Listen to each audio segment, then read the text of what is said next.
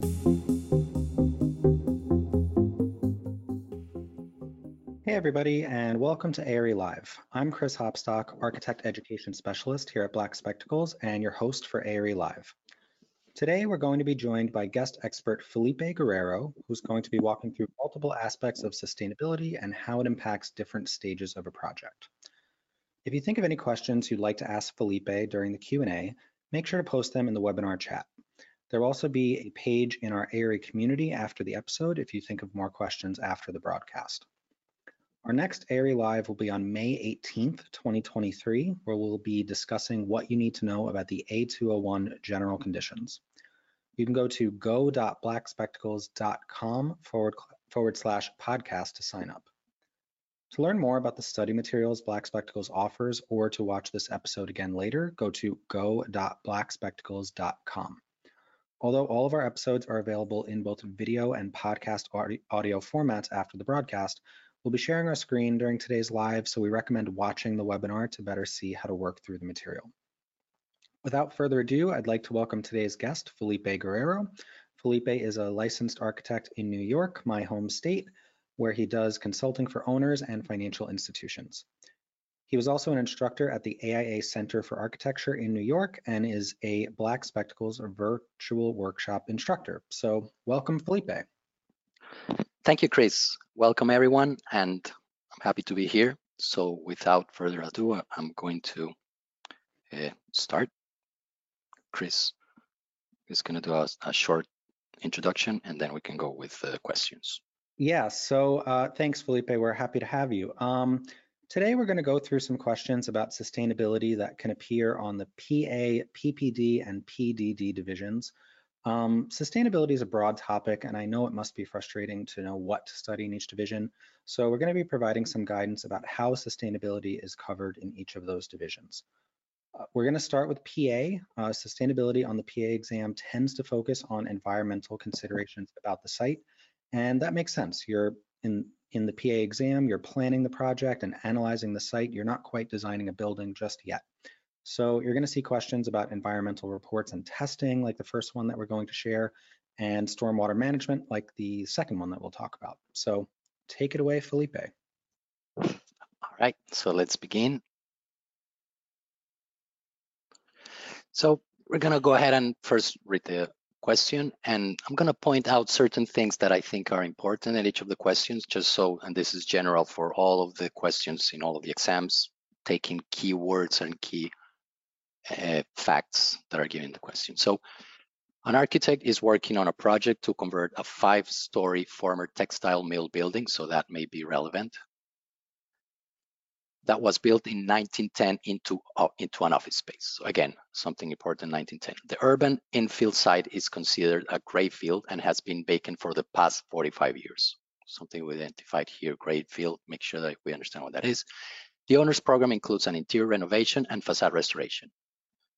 Based on the site's history, which of the following should the architect suggest to be included in the project's scope of work? So check the three that apply. This is a type of question that is very common in all of the exams. So the way that I first would approach this question would be to think about some of the information that is given to us, right? First, former textile mill building. So obviously there was some sort of manufacturing. Then 1910, that's a time frame that is going to give us a clue on what type of materials may have been used during that time, before and after that. And then also gray field. So something too important to understand is, if you don't know these terms, of course, familiarize yourself with all of the terms as you're studying. So this is an opportunity for that. Of course, the idea is that you do this before the exam, but in general, any term that you come across in any of the questions that are practice, my recommendation is always look it up and understand. So in this case, a gray field, the definition that is typically given is that it's an infill or a commercial location where it's an underuse or outdated that is use of the building that is hampering or otherwise not allowing the valuable real estate asset to be what it needs to be. So it typically means that it does have some infrastructure in the building, and it does not mean that there is any implication of pollution. So that's a difference. So something else that you should consider that are similar terms are greenfields, right? In those cases, those are either lands that are previously developed but not polluted, or brownfields would be a land that is previously developed and polluted, likely. All right, so let's go ahead now and go through the question. So of the options that are given, asbestos testing, that may be something that is important. Then phase 1 environmental site assessment, also something to consider. It has to do with environment. So structural load assessment, perhaps this is not related to specifically about the site's history, so it may not be that relevant. Fire suppression system, something that may come into play. PCV testing, so we'll have to, I'll go through in the answers what that entails. PERC testing, also some other type of testing that may be relevant, may or may not be relevant in this case. And then phase 2 environmental site assessment, also known as ESA. So these are the answers that we would expect to have, and I'm going to go through each of them and explain why they are the correct answer, and then the other ones that are not the correct answer, why they are not. So first of all, asbestos testing, that's correct. That's something that should be recommended. And the reason why that is relevant is because think about the time frame, right? 1910. So asbestos has been used throughout construction for thousands of years, at different levels, right?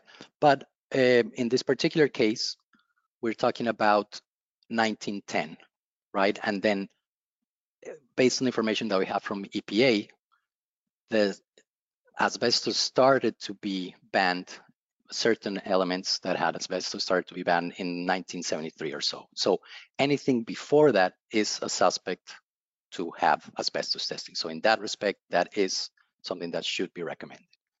Then let's go to the next one, phase 1 environmental site assessment. So those ones, by definition, it's an assessment of the likelihood that a site is contaminated, and it's done through visual observations or historical use or reviews or regulations or records, right? It's something that there is, given the fact that this is a former textile mill building, there may or may not have been some elements that may have been contaminated. So phase 1 makes sense to first review the history of the site and determine whether there are possible contaminated elements.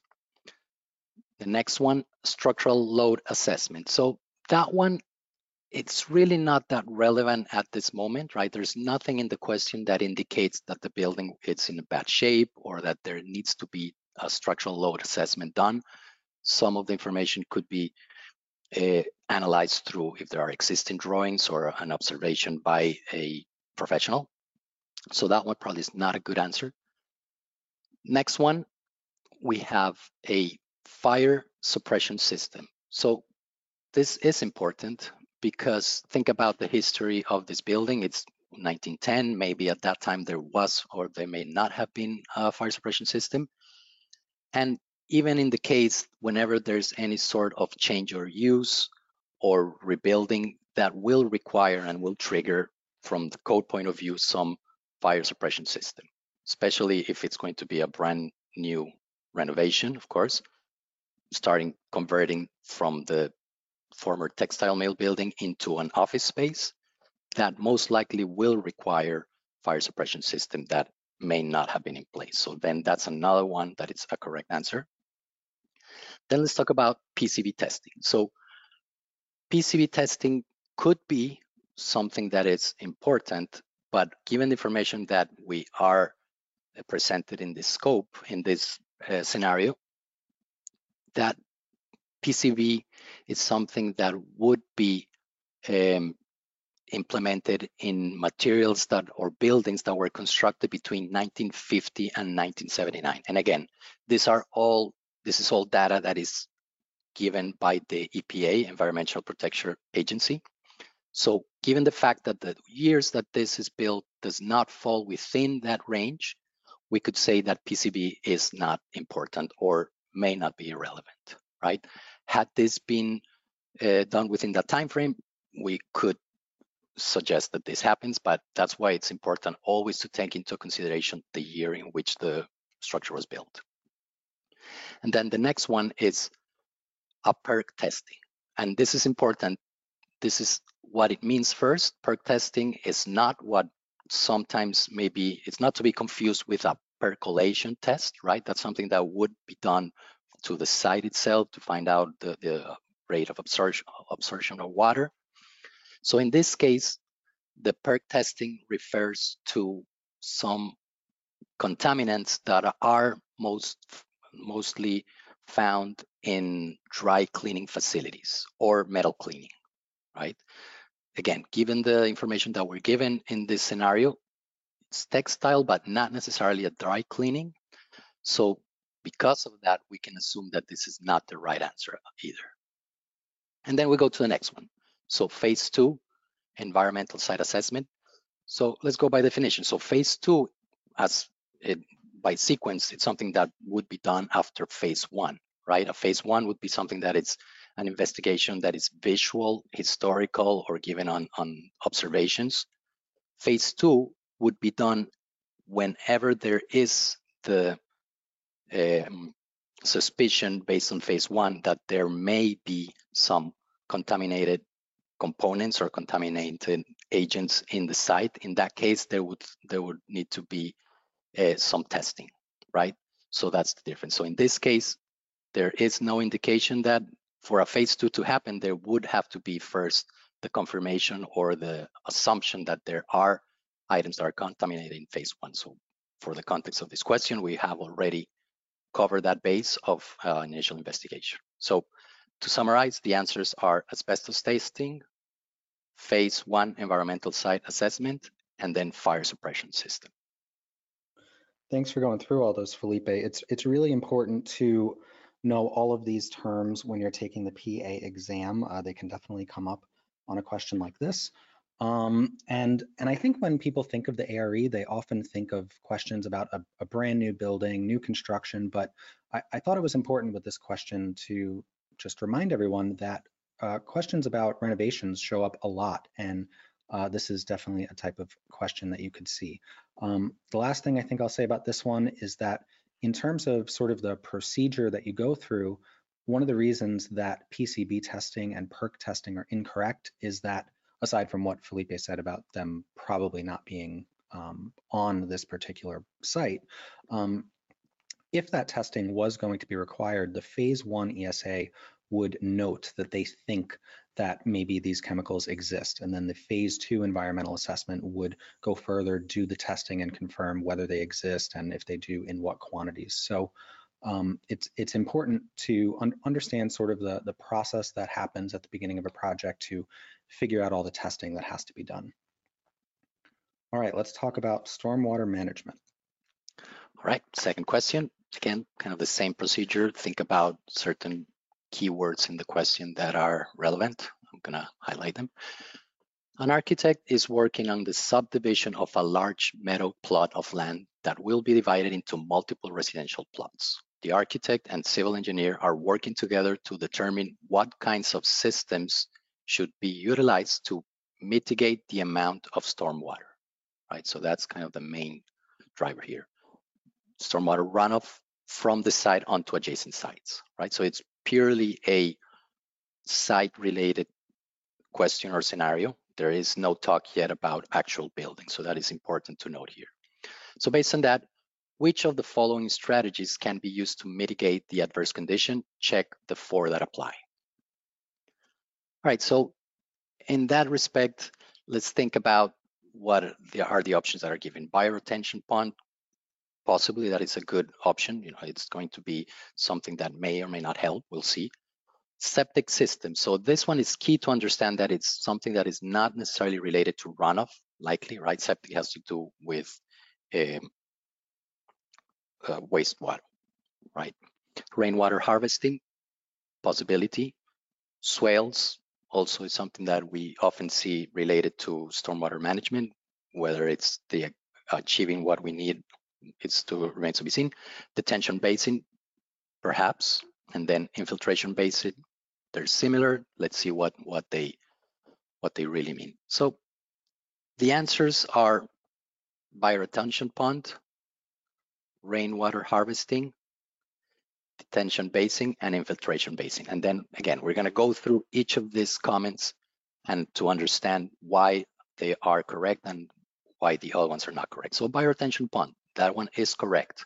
And just by definition of bioretention, it's a technique that is used that uses soils and plants and microbes to treat stormwater before it's infiltrated or discharged, right? So this what it's going to do is create an area where the runoff water is going to be stay for some time before it's infiltrated infiltrated into the land, right? So it's helping in the sense that it's reducing the amount that it's going at the same time. So it's reducing the speed of the runoff water. Septic system, that one, of course, it's incorrect. Septic systems are for sanitary waste and it's not for stormwater, so it's outside of the scope of what we're talking about here. Rainwater harvesting, that one, of course, is a good option. It's a good possibility. It's correct. And again, by definition, what you do when you're doing rainwater harvesting is collecting runoff water from a structure or from an impervious surface, in this case, a site, in order to store it for later use, right? It could be used later to water some plants or to perhaps purify it and turn it into drinkable water. That's an option as well. So all of that is contributing to not having the water run off into the adjacent sites. Swales, that one is not a correct answer, right? Swales are just a way to collect or redirect water, but they don't necessarily reduce the runoff. They may help direct it to a certain way, but it's not resolving the problem. Then we have detention basins. Those ones are also an option, right? So by definition, detention basins are surfaces that store the water and then provide a controlled flow through the attenuation of stormwater runoff. So these ones are typically thought of as dry ponds, right? They're dry basins. They're not always, you may see them in certain sites. It looks like a pond or a basin. It may have some growth of organic growth in there, but the idea is that it's only really active when the water accumulates and then it detains the water for some time and then lets it seep in. And then we have an infiltration basin, right? That's another type of basin.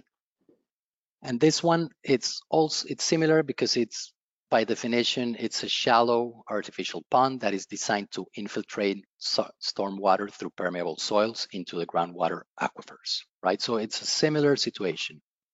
Again, what it's doing, it's allowing the water to slowly be absorbed by the ground aquifers that are near.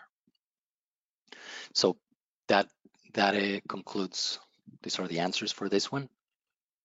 Yeah, thanks, Felipe. And if you haven't noticed, there's kind of a similarity between this question, the structure of this question and the last question, where each of them provide 6 choices that are all kind of vocabulary terms and that you need to know what they mean. But the ARE is not going to ask you a question like that's like, what is a bioretention pond? And then there's 4 choices and one of them is correct. That's a pretty basic recall question. Instead, the ARE will write questions like this, where you need to know not just the definition of one thing, but really 6 things, and then apply that knowledge to a scenario where you're going to make a determination about which one's appropriate based on your knowledge of what those systems do. So just something to keep in mind as you take practice exams, and think about kind of the types of questions and the way they're written, so you can really get familiar with the format of the exam. I also liked this question contrasts with the previous one, where this question is talking about a greenfield site. It was just a grassy meadow at one point, and the last one, the project, the site had a long history of having a building on it. So this site was a greenfield, you could say, even though the question didn't state it whereas the last question was obviously a gray field. So we are going to move on to PPD now and change it up a little bit. PPD questions about sustainability really differ from PA. You know, in PA, we're analyzing what environmental or sustainability issues we need to solve for. In PPD, since we're starting to design the building, we're going to address how, based on our findings in PA, we can address some of those things through design, orientation, and sizing of the systems. So with that, take it away, Felipe. Okay, question number 3. Let's go ahead and get our highlighter. An architect is working on the renovation of a 1950s home. Always take note of the year where anything is mentioned. It may or may not be relevant. Where the client is particularly interested in increasing the energy efficiency of the home. The blower door testing indicated air leakage at a rate of 15 ACH 50. After discussing with the client, the architect and client decide to include air sealing on the facade in the scope of work with the goal of achieving leakage rates of at or below 3 ACH 50. Given the air sealing that will occur, which of the following should the architect also include in the project scope of work?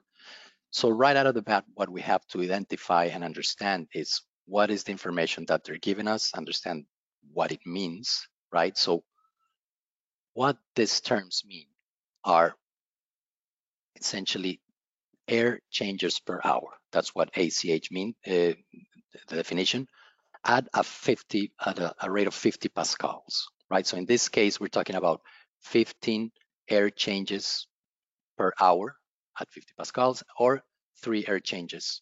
So conceivably, a lower number is more efficient because it's having less air exchanges. It's going to be more sustainable. So that's what the premise is, going from a very large number to a 5 times smaller, comparatively speaking. And also to note that current codes are targeting this value. So that's why this is relevant. So this is not only helpful in the context of the question, but also to understand that there are certain energy requirements that are given by the code. And in this case, currently it's 3 air changes per hour. So let's go and review what are all of the options that are given. Whole house exhaust, it's something that maybe will not help in this scenario, may or may not help. So let's leave it as one of the options. Double stud exterior walls. Okay, so this is definitely something that will help in the sustainability aspect of the house. However, it's not addressing what we are talking about here, which is air leakage. Makeup air system. So think about makeup air system. So this is something that could be the right answer, right? We're talking about air exchange and we are reducing the air exchange. So it means that we have to somehow contrast or allow for some air to come into the system because it's not into the home, because it's not permeating the way that it used to, given the additional control that is given by the new enclosure. Vapor barrier at crawl space, and this may or may not be relevant. So let's go ahead and reveal what are the right answers. So in this case, what we're looking for is makeup air system, right? And again, we're going to go one through all of the answers. So a whole house exhaust, this one actually is incorrect and would not solve the issue of a low air leakage rate, right? So we're trying to go to a low air leakage rate. This is not necessarily going to help in that respect. A double stud exterior wall, again, it may help with the energy efficiency of the house, but it's not through the air leakage necessarily. It may be it has a better R value. It may have other components, but air leakage is not necessarily one of them. And makeup air system, that one is correct, right? We need to include air into the system to account for the lack of air exchange that we're going to have. Conceivably, there's going to be a negative pressure in this house if there's not any air that is being that is not coming into the house. So this could turn into issues where the doors may not be able to be opened as easily, right? Or all sorts of interior air pressure issues. And then vapor barrier crawl space, this one it's not going to address the issue. So again, at this point, the makeup air system is what should be understood as the answer. Yeah, this question's kind of a fun for me and tricky question, because all four of these things are things that you probably want to include in a project where you're renovating a 1950s home. But the question specifically asks, given the air sealing that will occur, which of these should you specify? So it's really important to read that specific question and understand what's being asked for. This question's really the root of this question is trying to see if you understand that when you seal a home, when it goes from 15 ACH 50 to 3 ACH 50, something's going to happen. There's going to be a lot less air movement, like Felipe was explaining, through the facade of that home, which used to be a pretty leaky home built in the 1950s. You're going to really seal that up. And then when you turn on your kitchen hood or your bathroom exhaust fans, you're going to be exhausting air out of the house, but really no way for new fresh air to get in, and you'll create that it'll create a pressure issue in the home. So I just wanted to point out the importance of really addressing what the question is asking, and not maybe looking at the first answer here and saying, well, whole house exhaust sounds pretty good for sustainability in a 1950s home, so that must be the answer. It's important to read through all of the choices and really pick the right one for the situation. Let's move on to question 4. Right. Question 4. An architect is working on the design of a small rural conservation center where photovoltaic panels will be used to produce electricity. Right. This is something that we see very common now. The client, a local nonprofit organization, wants to also connect to the electrical grid in order to sell any excess energy produced back to the utility company. The architect plans to orient and design the project so that the PV panels will be mounted directly on the roof, which will be south-facing and pitched at the optimal angle for solar collection. So, which of the following components of a photovoltaic system are required? Check the 4 that apply. A few things about this question to put in context, right? The first thing is what this client is trying to achieve is to first produce energy from the photovoltaic panels, but at the same time be able to sell any excess energy produced back to the utility company, right? So that's typically, this is something that is called net metering, right? So just to put a little bit of the question in context, there may be locations or there may be systems that allow this. There may be other systems that do not allow this. So the first thing is to understand, okay, what kind of system are we talking about? It's going to be one that is going to sell excess energy back into the utility company. And the caveat here is that even though this is a perhaps context or location specific question, in the sense that not all locations in the United States, not all states allow for this type of system to be connected, it's important to understand that this concept exists in sustainability, right? So because the exam is not geared to a specific state, there may be states that allow this, there may be states that do not allow this type of system. But in general, the reason why this question is important is to understand the system of how it can operate. And then the other element that is explained here is that it will be south-facing and pitched at the optimal angle for solar collection.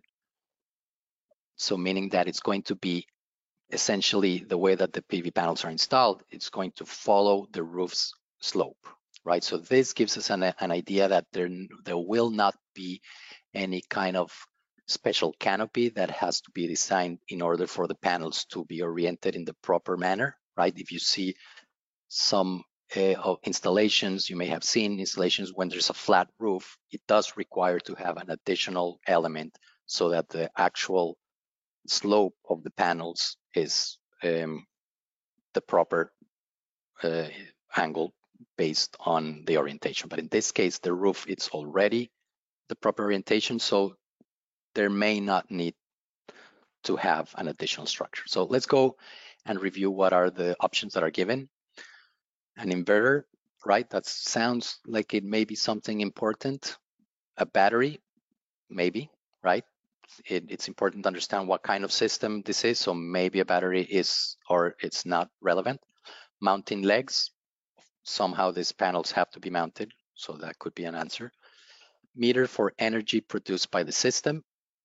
This, given the context, it sounds like it would be an appropriate answer. And then PV collector support grid, maybe, maybe not. And meter for energy used by the home. So the answers that we are looking for are based on the understanding of what that diagram would look like, right? So if we understand what is being described in the question, if we have a diagram, it would look something like this, where there's a PV array, right? That energy is going to be sent to an inverter, right? That's one of the answers. And the reason what the inverter is doing is turning the direct current, which is what the output of a PV panel is, into a alternating current, the electricity, which is what the electrical grid uses, right? So that is an important component for sure. So inverter. Then once the energy is transformed from DC to AC, right? Always think about AC/DC. That's always an important concept when we're talking about electricity. There's going to be meters, right? So whatever energy is produced is going to be metered, right? We have to know how much energy is produced. So this one right here will be a meter for the energy produced by the system.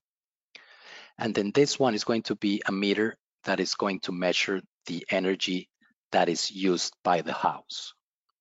And then in between there's going to be a connection so that the energy that is produced can be sold to the grid. So given this diagram and what we've talked about, the correct answers are this one. So again, inverter, we talked about it. The output of a PV panel system is DC, direct current. So it needs to be turned into alternating current in order for it to be used by the grid and transferred through the grid. A battery, so conceivably that is something that could be used in a PV panel system.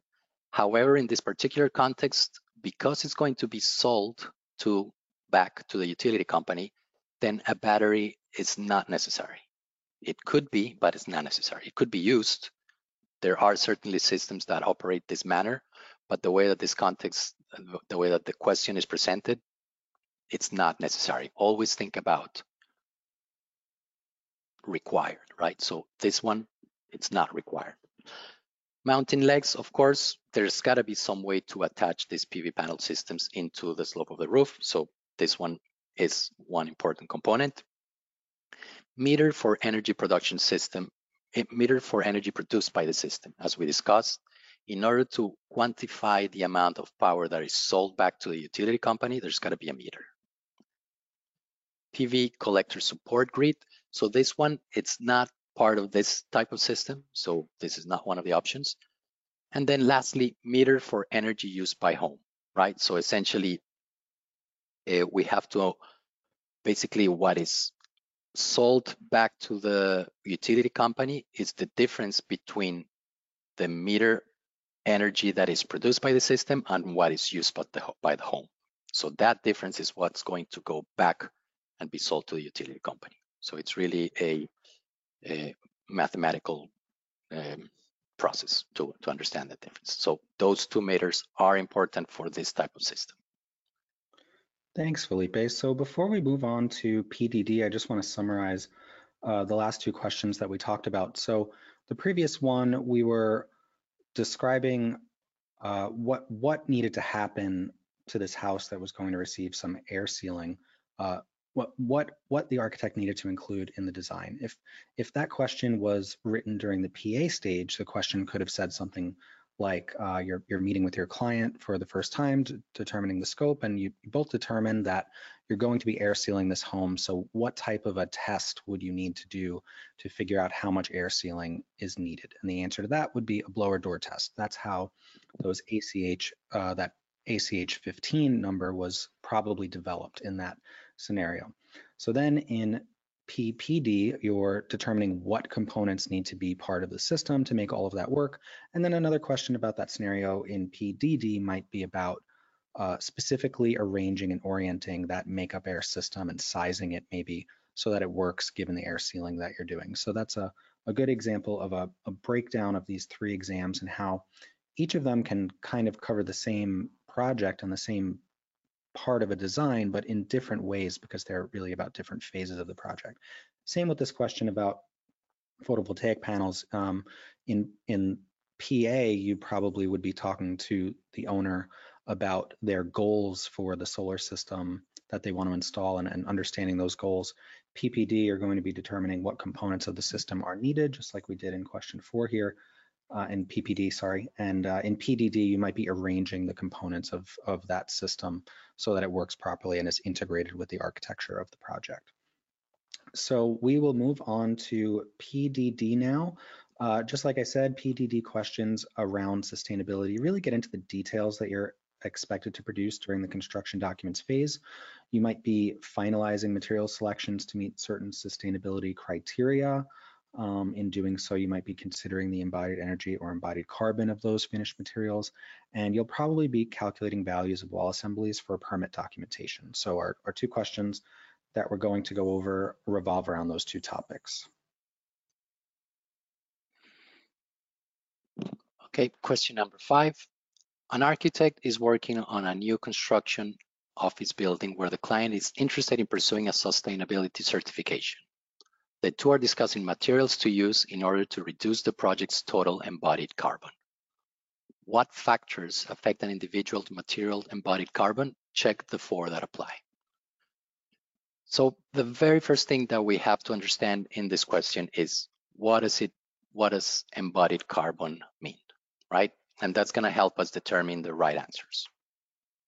So just by definition, embodied carbon refers to the total impact of greenhouse gas emitted for a material extraction through the end of its useful life, right? Pretty straightforward.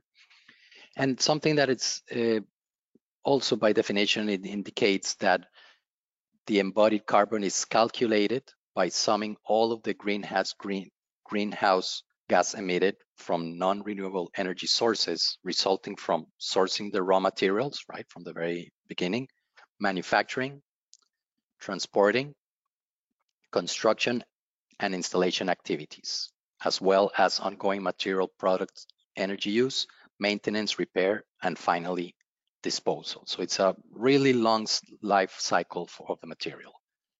And also important to understand is that this greenhouse gas are presented as carbon dioxide equivalents. And then it's a calculation. There are many ways to calculate a specific number that is given to each part of the phases in the life cycle of materials. And also very important to understand in this context is the difference between embodied carbon and embodied energy, right? Years ago, there was a push for thinking about embodied energy. But more recently, the focus has been on embodied carbon. And the reason is that embodied carbon is a more accurate way of understanding what is the impact of any type of material as it relates to greenhouse gas emissions, right?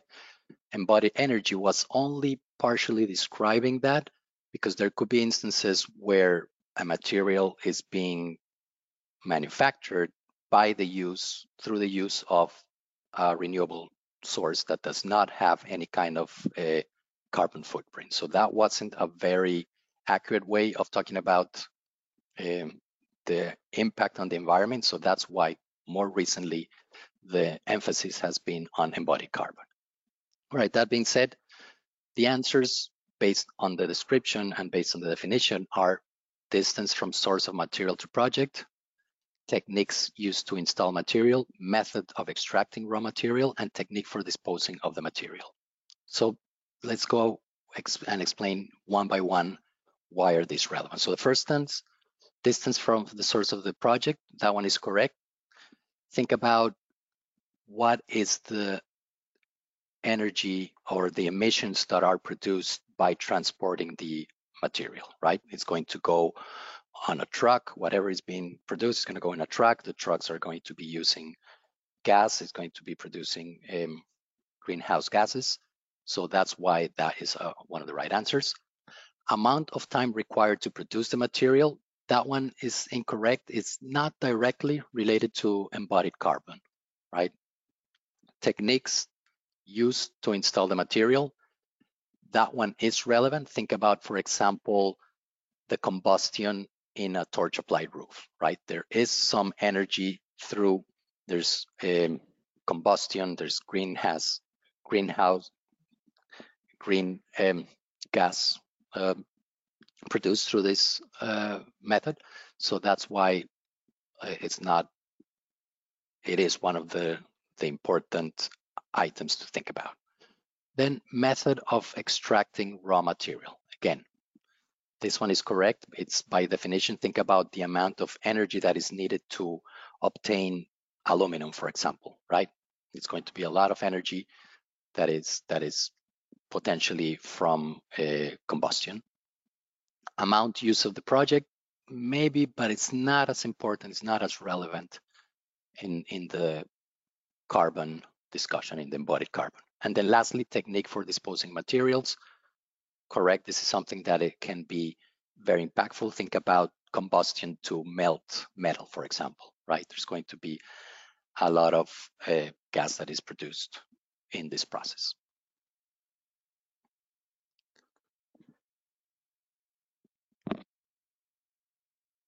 Thanks, Felipe. Yeah, I just wanted to talk a little bit about this question, how it's put together. This is probably the most straightforward in today's presentation. It's almost a definition question, but it's not just asking you what is the definition of embodied carbon.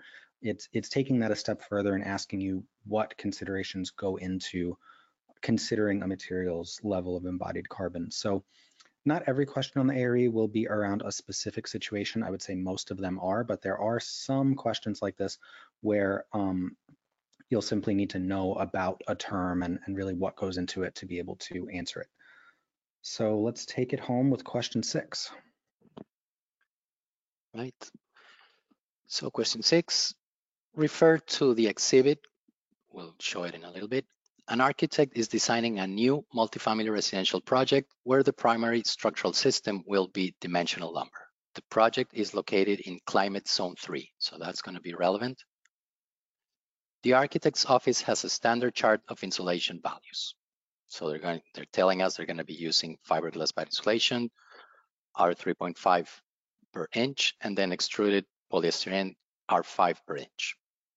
Excluding wall finish and sheeting, which of the following wall assemblies meet the project's requirements and creates the thinnest possible wall assembly? So wall A is going to be fiberglass bed insulation with 2x4 studs with 2 inches of extruded polyester at the exterior. Wall B, fiberglass bed insulation with 2x6 studs with 1 inch of extruded polyester at the exterior. And then wall C, fiberglass bed insulation with a double stud wall that is 8 inches total thickness.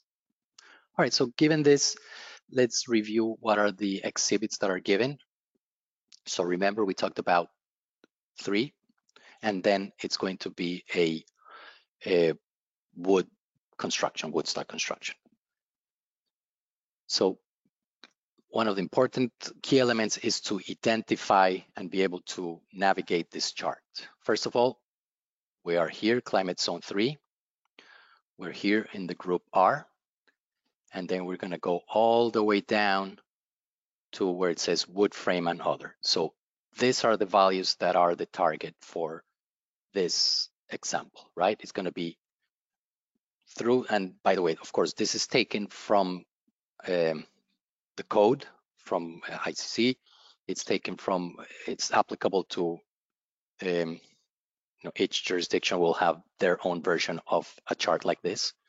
So R13 plus R3.8 CI. So always important to understand continuous insulation, or alternatively, a wall construction that is R20, right? So first right out of the bat, to understand that there are options to achieve this criteria that we're giving, and it's all based on a prescriptive method, right? There may be alternative ways to achieve what the code requires, but in this particular case, we're talking about a prescriptive method. So let's go and evaluate what it's given. So we talked about wall A. It's a nominal 2x4, but the actual dimension of the studs is 3.5.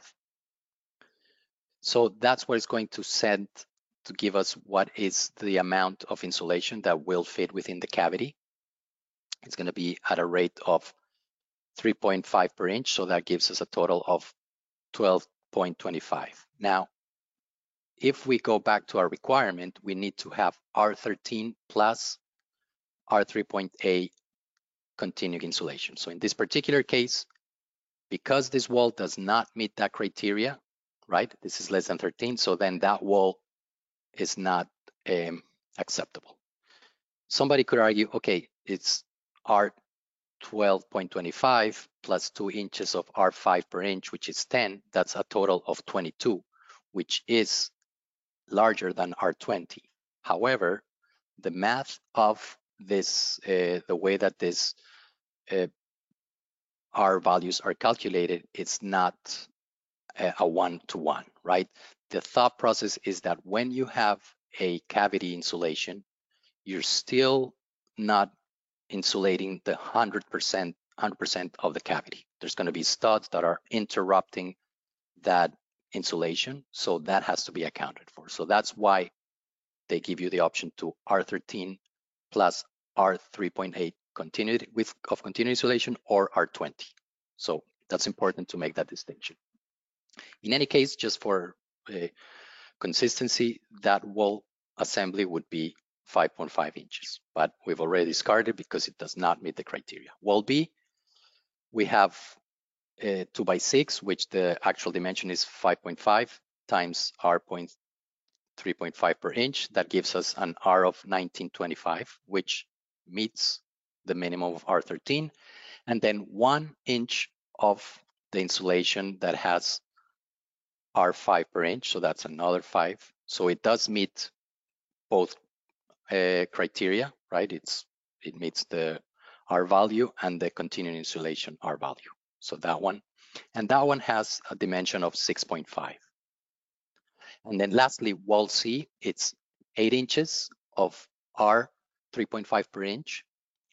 So that bad insulation has that value, so it's going to be an R28. So this obviously has a better value than wall B. However, it's 8 inches. So if we go back to what we were looking for in this answer was to find which is, and then we'll go to next, find which is the assembly that meets the project requirements and creates the thinnest possible wall assembly. So in this case, the answer is wall B, right?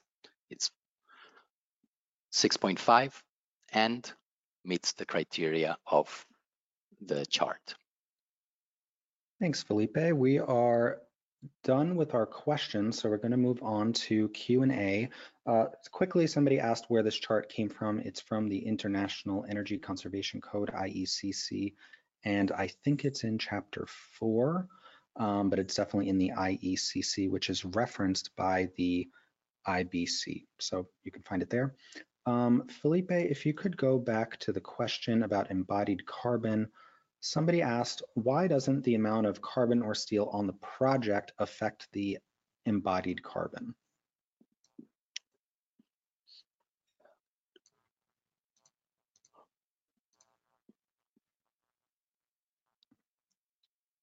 Talking about the amount used within the project? Correct, yeah, choice 5. All right, so what we're talking about here is the actual material, that the life of the material, not the material and its use or how much material is used in the project. Does that make sense? So here we're specifically asking about the choice of material.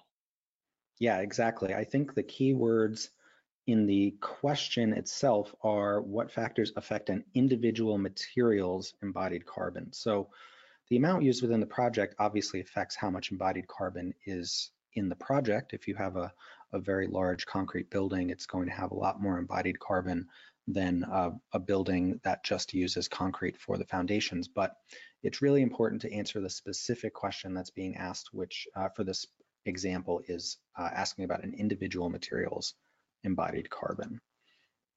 We'll just go in reverse order here, I guess, up to question 4. We had one question about when might you need a battery in a photovoltaic system? All right, so that's is one of the options. Again, think about photovoltaic systems come in many different flavors. One of them could be one in which it's not connected at all to the grid. So essentially, you have your PV panel, any of the energy that is produced is stored in a battery, and then from the battery, that's how you use it, right? So it's something where instead of selling back to the utility, you harvest or you save that energy and then use it at a different time. So that's the difference. I believe if you think about Tesla came out with one of the systems that works like that, right? They have their own, I wouldn't say it's PV panels. I think they talk about more of solar shingles or something to that extent. So the intent of that system, if I understand, if my understanding is that it's meant for it to be self-sufficient, not connected, go off the grid, so to speak.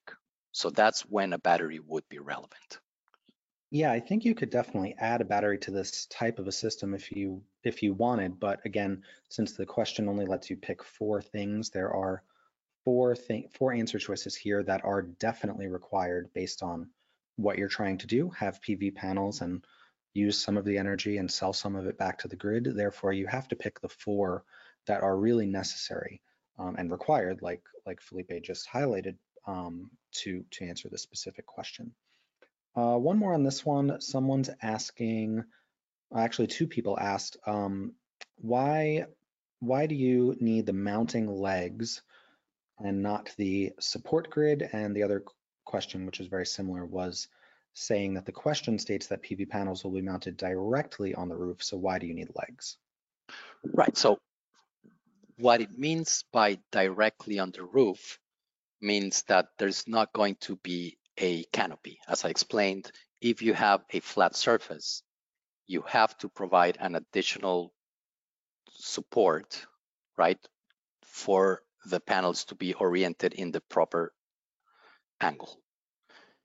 In this case, we're talking about mounting them directly on the roof. Literally, I mean, the literal translation would be directly. However, you do need to attach them, right? So there's got to be some way to attach them. They're not just going to be laying, with just put up there without any kind of support. So mounting legs, that is a common way of attaching them. So essentially, it's just going to be some item that is attached to the surface of the roof, to the structure, and then the panel is mounted on that.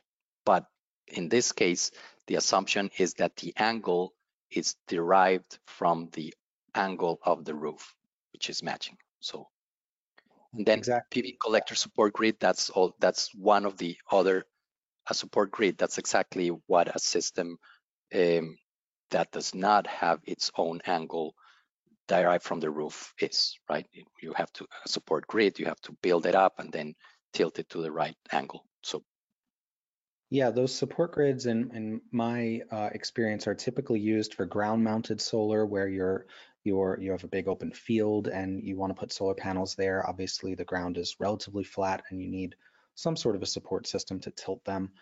You could also use those types of support grids on a flat roof system, where obviously you don't want the PV panels laying flat on a roof. That's not the optimal angle. But as Felipe said, the mounting legs are a really critical part of a PV system when you're installing quote unquote directly to a roof. They allow the roof to operate properly. If you literally screw down a huge PV system to a roof just directly onto the roof, you would affect the way the roof drains. You would also probably overheat the solar panels because they can't get any air circulation under them. So they are typically mounted, when we talk about directly on the roof, they're typically a few inches raised off the roof. That allows for air circulation and water drainage beneath them. Let's see, moving up to, I think it's question 3. Could you give us an example of a makeup air system, or maybe just describe a little bit more, Felipe, how that type of a system works? So yeah, essentially a makeup system is, think of it as a fan that is introducing, oh, let me go back to the question, that is introducing air into the space. For example, in multifamily projects, and this is by code, you have 2 options. You could either provide makeup system by natural ventilation, so that means that you have to have windows open to a certain point, or or some of the air comes into the apartments through the threshold, or you provide makeup air, which is you're going to have a fan that goes all the way to the roof and it's going to pull air into the unit so that there is air. So that, that's that example, I'm giving it as multifamily because that's when it's most commonly used. But the same concept applies to a single home, which is this case, right? You have to provide some air. So essentially it's a fan that is introducing air into the system to equalize the pressure, right? Perfect. You could also pre-treat that air if you think about it in a cold climate. If you're installing this makeup air system and it's 20 degrees outside, you're without doing anything to that air, you're going to be introducing 20-degree air into the house, which is not ideal, and it just increases the heating load of the house. So what's often done with these makeup air systems is they have convective coil in them, which pre-treats the air, raises it up to a more acceptable temperature that's comfortable. And if you want to take that to the extreme, you can use the heat that would be expelled up the boiler flue and otherwise wasted. You can sort of harness that heat and use that to heat this coil in the makeup air system and really have a relatively close to net zero home. That's a common net zero strategy. Moving up to question 2, we've got a couple of questions wondering about why swales are not the correct answer here. One person saying, wouldn't they mitigate the amount of water, and another person saying that they're almost the same as infiltration basins. Why is infiltration basin an answer and swale not? All right, so swales, what they're doing is, think about it in a topography, it's the area that is low, it's the valley. So what it's doing, it's directing the water to a certain location, but it's not always necessarily having it infiltrate, right? Its main purpose of the swale is really to direct the water to a certain location. While the other ones that we've discussed, they're sort of a basin, right? We talked about basins. They're allowing the water to be absorbed by the soil or whatever green material is being proposed in those cases. Yeah, I would say most of these systems would incorporate some sort of swale to get the water from where it is to the system, but the swale itself doesn't necessarily mitigate the problem. If you just have swales with none of these basins or ponds or the rainwater harvesting, you'll just be directing that large amount of stormwater somewhere else where it will be a problem there. And you certainly can't use a swale and just direct the stormwater off the site. That would be adding a lot of excess stormwater to your neighbor's property, which you cannot do. So swales are part of many stormwater management systems, but they don't directly mitigate the amount of stormwater that's going off the site. They just direct it to a certain area where you want to eventually deal with it. So up to question 1, we had a few questions about this, all centered around why a structural load assessment is not part of the answer.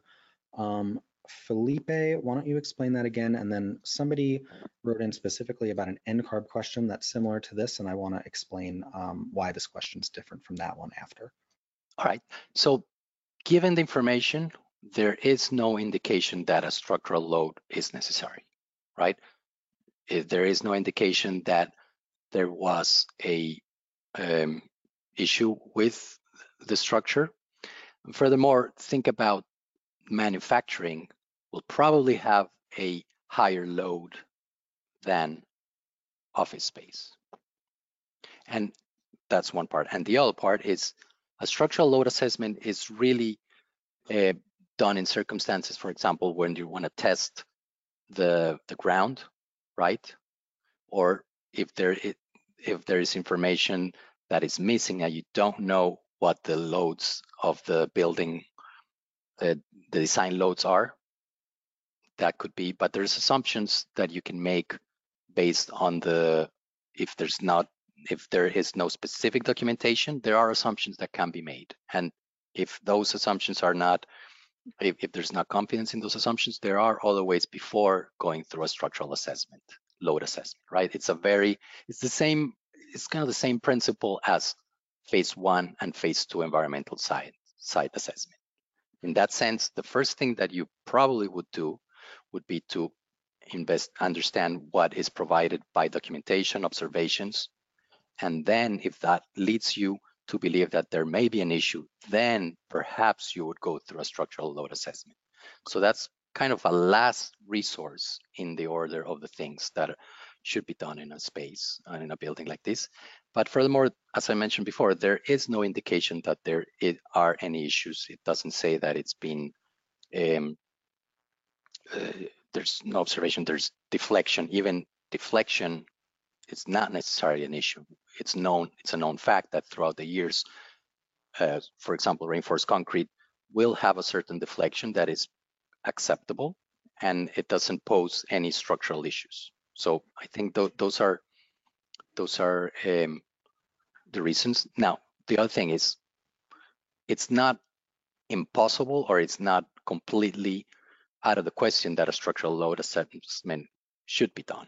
If there are reasons to do such a study, then it is, but nothing in this question and given in the scenario suggests that that is a concern. So I think that's the best way to think about this. And then also, and this applies to all of the questions, at some point when you're answering a question, all of the answers may be correct to a certain extent, but your role is to rank those questions and make sure that you're choosing which are the best answers, right? And that's often the challenge in these exams. I think that's a really key takeaway. I think when looking at this question, and you can easily say that, well, I want to cover my bases here and I don't want to take on any liability, so I'm going to suggest every and any test that I could possibly think of before I start designing this project, and that's certainly one approach. But on the ARE, the question says you have to pick 3, so we have to pick the best 3 in this scenario. I think that what Felipe started with was really strong, because saying that this is a 5-story formal textile mill from 1910 is, if you're familiar with sort of factory buildings from the turn of the century, they're extremely robust structures. We're not adding on to that structure at all. We're doing an interior renovation. And based on that, we're converting it to offices. We're not going to be increasing the load. It was designed to have these massive textile milling machines in it. So we're going to put some cubicles and some people. It's probably going to be a lot lighter load than the building was designed for. Now, somebody wrote in saying that this is similar to an NCARB question. I found that question and I'm familiar with it. It's on NCARB's PA exam, question 11. That question is talking about an owner hiring an architect for a feasibility study for a new 3-story apartment building above an existing cast-in-place concrete garage. And the answer to that is that your first step should be to hire a structural engineer. That's super different from this question. If you're adding anything on top of an existing building, even if you were adding on top of this existing building, I would say that structural load assessment and having a structural engineer engaged early is extremely important. So I just wanted to point out the difference between this question and that one, and sort of a caveat that when you're answering any practice exam questions, whether it's ours or the NCARB ones, I wouldn't have as a takeaway from that question that you should do a structural load assessment early on in any project. It's there, like I said, sort of in the beginning of this podcast, is that each question really presents a situation and you need to respond to that individual situation. So that is it for today. And just a reminder that our next ARE Live will be on May 18th, and we'll be talking about navigating the A201. You can go to go.blackspectacles.com/podcast to sign up, or check out the community page for this episode. Finally, please stick around for a few minutes after the broadcast to take our survey and share any suggestions you may have for future episodes of ARE Live. We read them all, and we use your feedback to make this podcast as helpful as it can be. Thanks for watching.